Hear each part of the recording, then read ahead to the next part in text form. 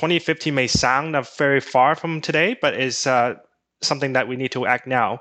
And when people are looking at this, they find different credible modeling to get to net zero. All of them includes nuclear to some degree. So this speaks to the importance of nuclear as a long-term sustainable resource to achieve the net zero goal that was established by different nations and companies by 2050.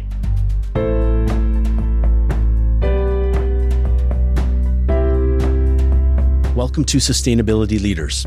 I'm Michael Torrance, Chief Sustainability Officer with BMO Financial Group. On this show, we will talk with leading sustainability practitioners from the corporate, investor, academic, and NGO communities to explore how this rapidly evolving field of sustainability is impacting global investment, business practices, and our world. The views expressed here are those of the participants and not those of Bank of Montreal, its affiliates, or subsidiaries.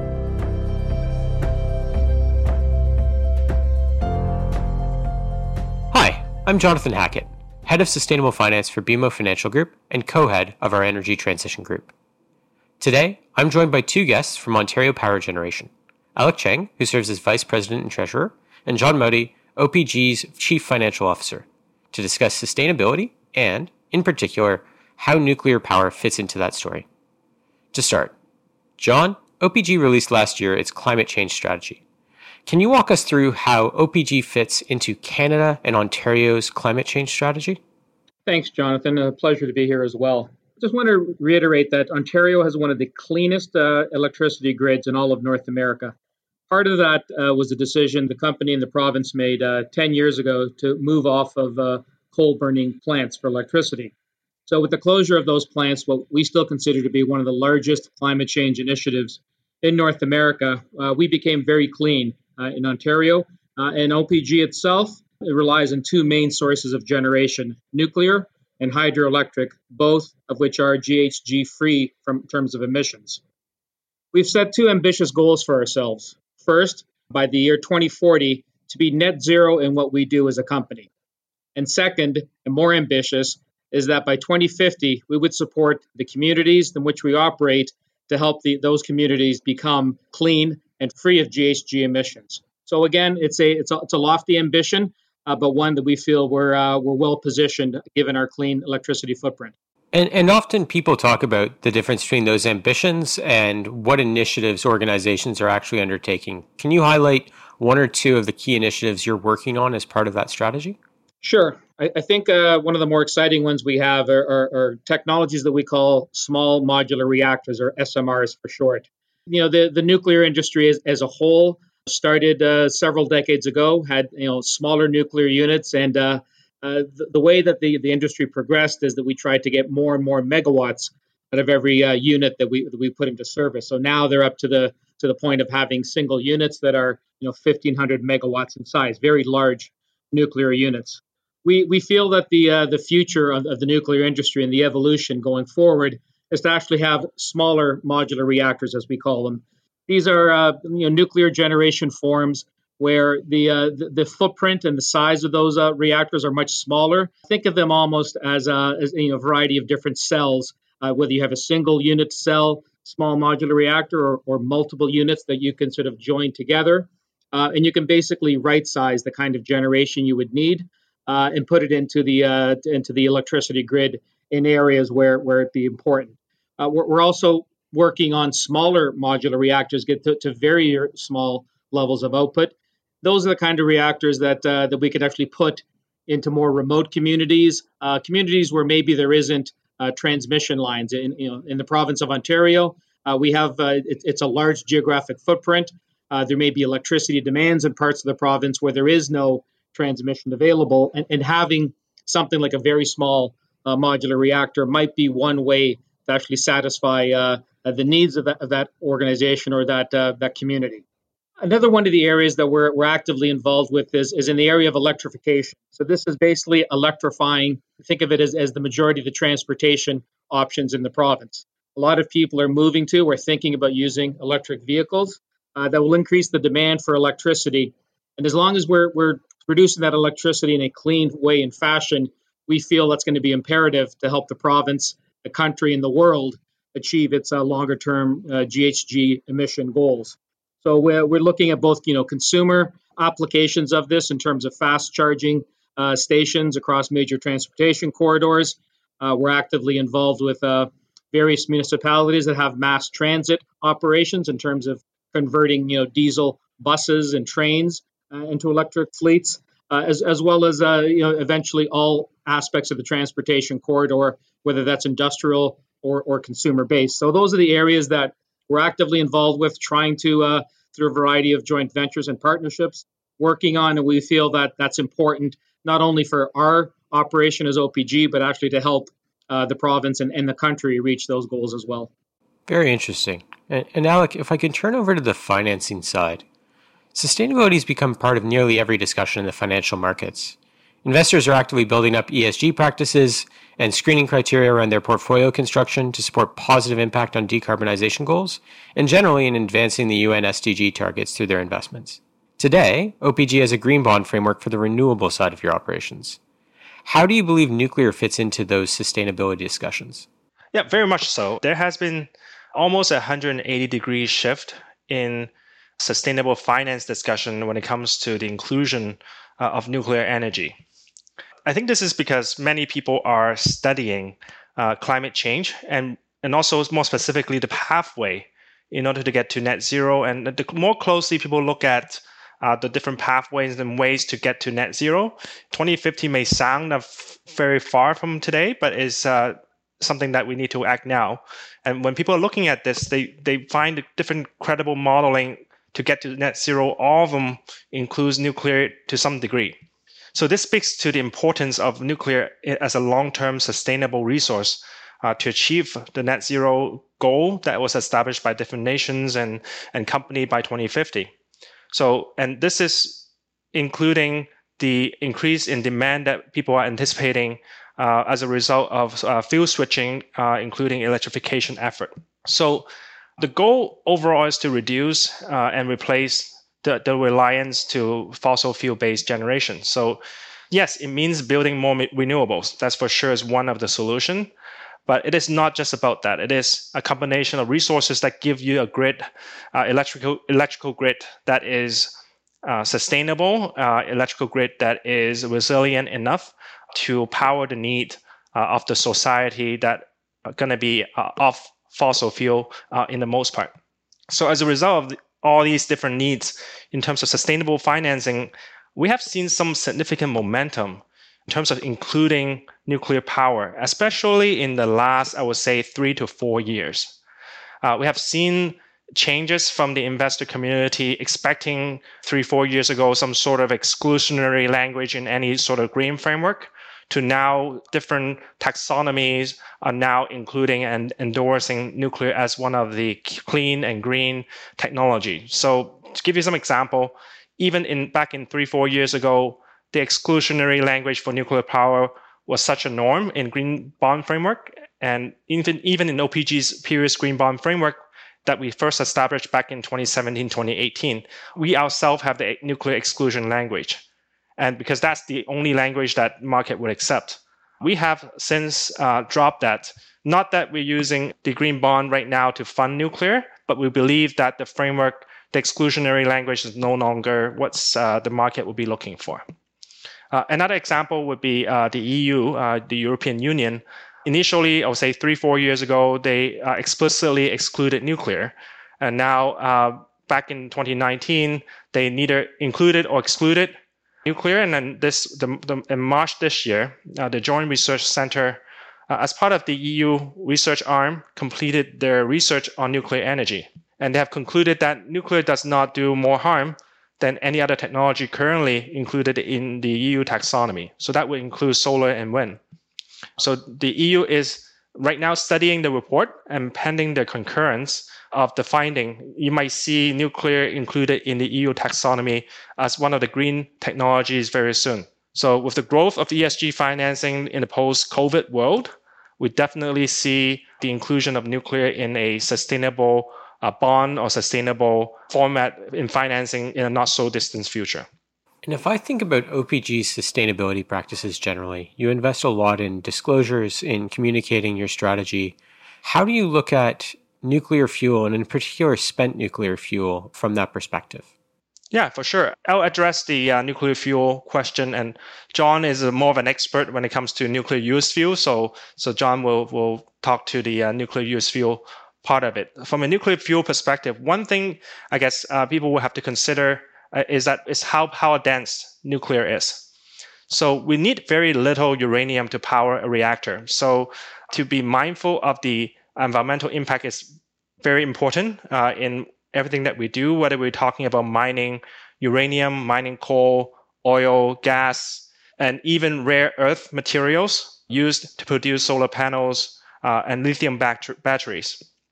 So because nuclear is so power dense, the mining impact in comparison to the electricity that it generates is very negligible. So to put it in perspective, one nuclear fuel bundle, one nuclear fuel pallet, which is about a size of your pinky fingertip, is equivalent to 1 ton of coal, 150 gallons of oil, and 17,000 metric feet of natural gas. And contrasting with solar and battery, for example, there are a lot more precious and rare earth materials being used compared to nuclear in the case of uranium. This is actually confirmed by the European Commission study by the JRC, the Joint Research Center.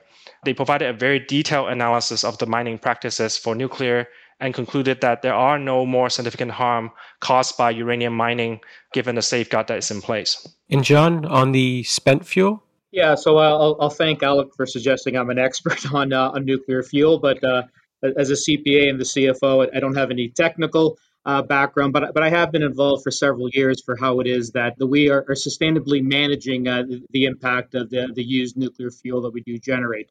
The one thing with the nuclear industry, they are very much one of the most regulated industries on the planet. Both of the regulators here in Canada and globally, we need to keep track of and manage our fuel, both the uranium before it's put into our reactors, as well as the uranium coming out from used fuel bundles.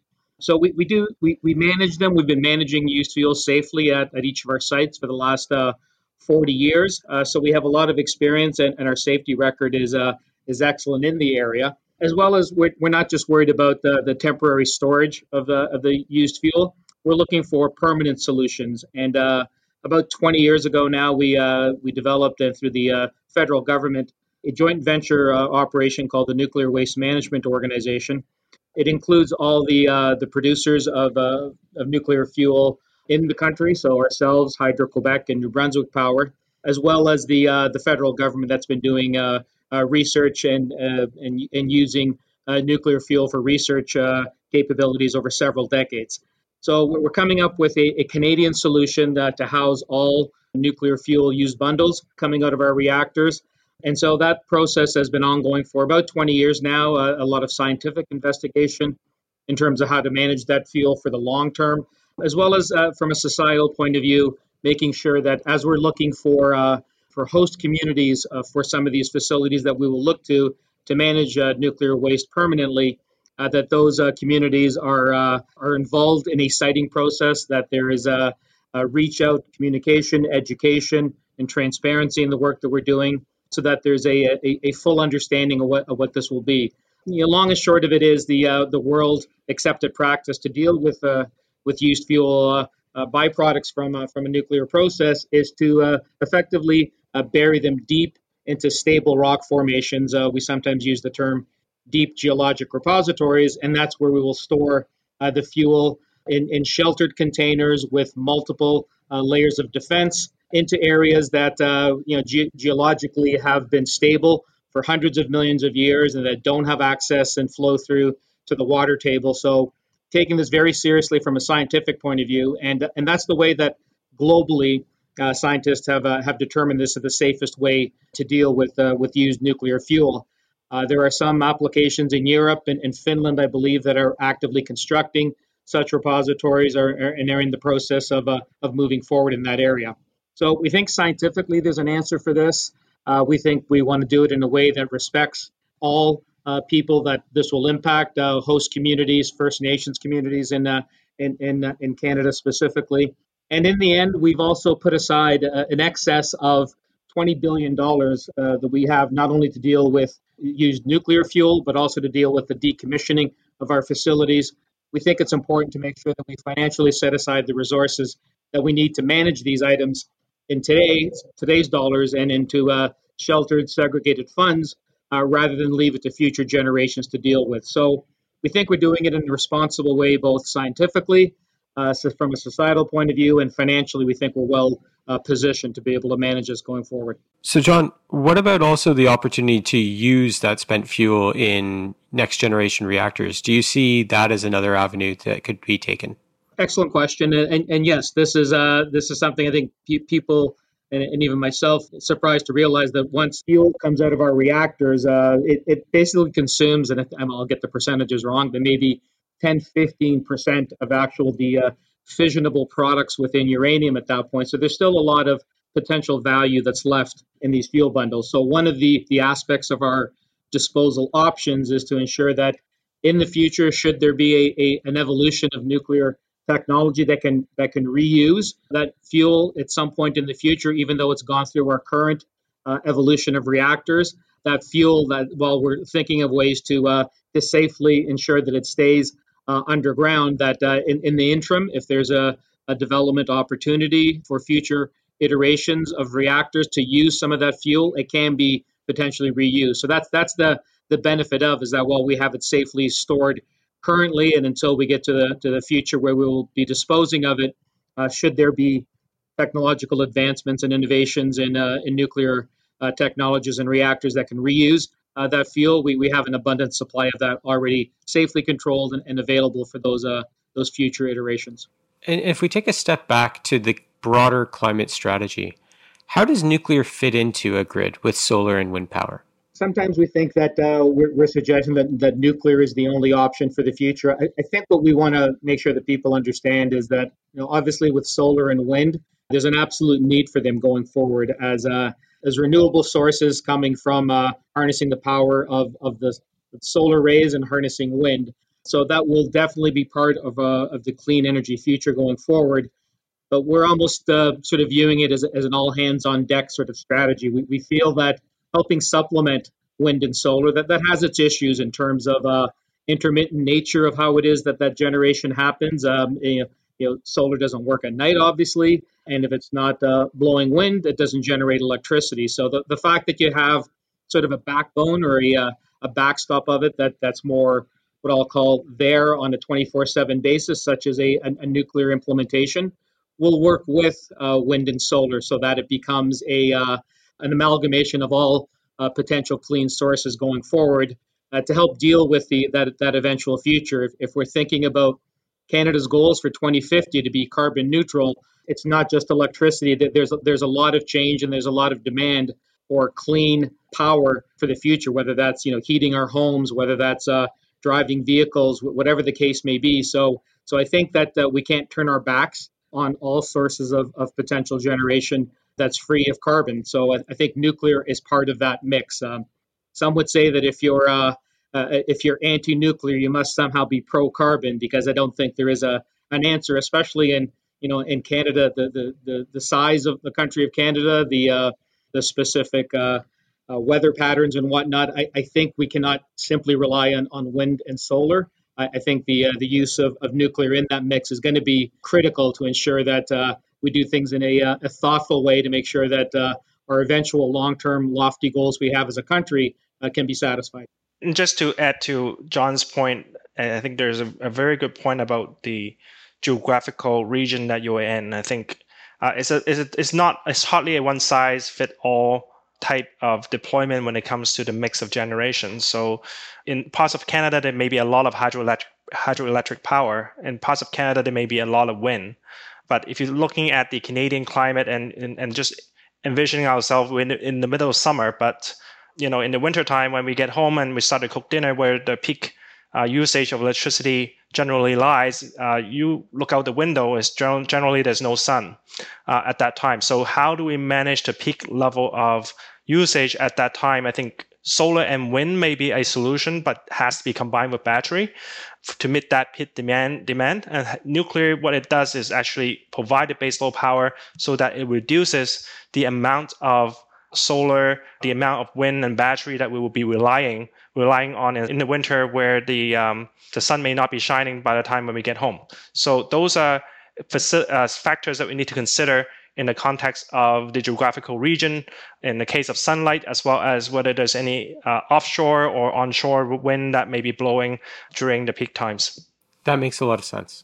And let me go back to something you covered earlier. So you're already a green bond issuer. You talked about removing the restrictions around nuclear that had been in there and the investor feedback that you'd gotten that led to that change.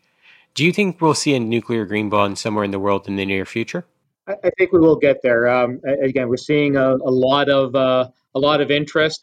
Organizations and individuals that have historically been fully on the anti-nuclear side when they're looking at the carbon debate and the clean energy future that deals with climate change and global warming. I think a lot of those have started to realize there's a need and an importance to include nuclear into that mix. As we've said, we've talked to a lot of our investors that we currently have, and I think there's a lot of optimism and a lot of interest to include sort of nuclear in that kind of a framework. There's a little bit of a wait and see mentality because nobody necessarily wants to be the first to go down that path, but I think we've gotten those positive signals from the European sort of community. They were the first to sort of move forward on a lot of the ESG and green bond practices. They were the ones that were originally very so much have negative language related to nuclear being considered. We started to see that change through some of the work that Alec had mentioned in terms of the Joint Research Center and some of their conclusions. And I think we're on a path to getting there in Europe. And I think a lot of the North American investors are in part seeing what's happening or waiting to see what happens with the European Commission and the EU side of things. And I think we will get there. I think collectively, the world is starting to realize that if you want a clean future from the electricity or the power side of the industry, you need to be relying on all technologies, as I mentioned, that are GHG free. And it's not just the renewables of solar, wind, and hydroelectric, that a well-managed and properly constructed nuclear industry and a nuclear industry that has those sustainable sort of features in them and that deal with their the issues and financial commitments on a long-term basis. I think those will all be sort of seen as positive aspects, and I think we will be getting there soon. We'd like to get there sooner rather than later, but we understand it's an iterative process, and as more and more information becomes clear and we position things that way collectively as an industry, I think we will get there soon. Yeah, and also just more adding to John's point, and I think he's quite right that Europe has been leading the charge when it comes to green and sustainable financing, and definitely great to see some changes there and looking at the scientific evidence to support nuclear energy as a necessary solution. So that is a lot of the investors are looking at that and being the denominator that people are referring to, looking at the green legislation and regulation in the EU. Locally in Canada, and one of the conferences that BMO held in the infrastructure conference, and we actually did a poll of the investor to see gauging where they are in terms of looking at nuclear being green and sustainable. When we did that poll, over 80% of the respondents at that time stated that they believe nuclear to be green and sustainable. I will say for sure in a North American setting, the investors are there already. It is a matter of finding the right time and the right balance to have that included in the sustainable funds and so on that the investors are responsible to invest in. John, Alec, thank you for joining me today for this discussion. It's been very illuminating. It's our pleasure, Jonathan. Thank you. Thank you.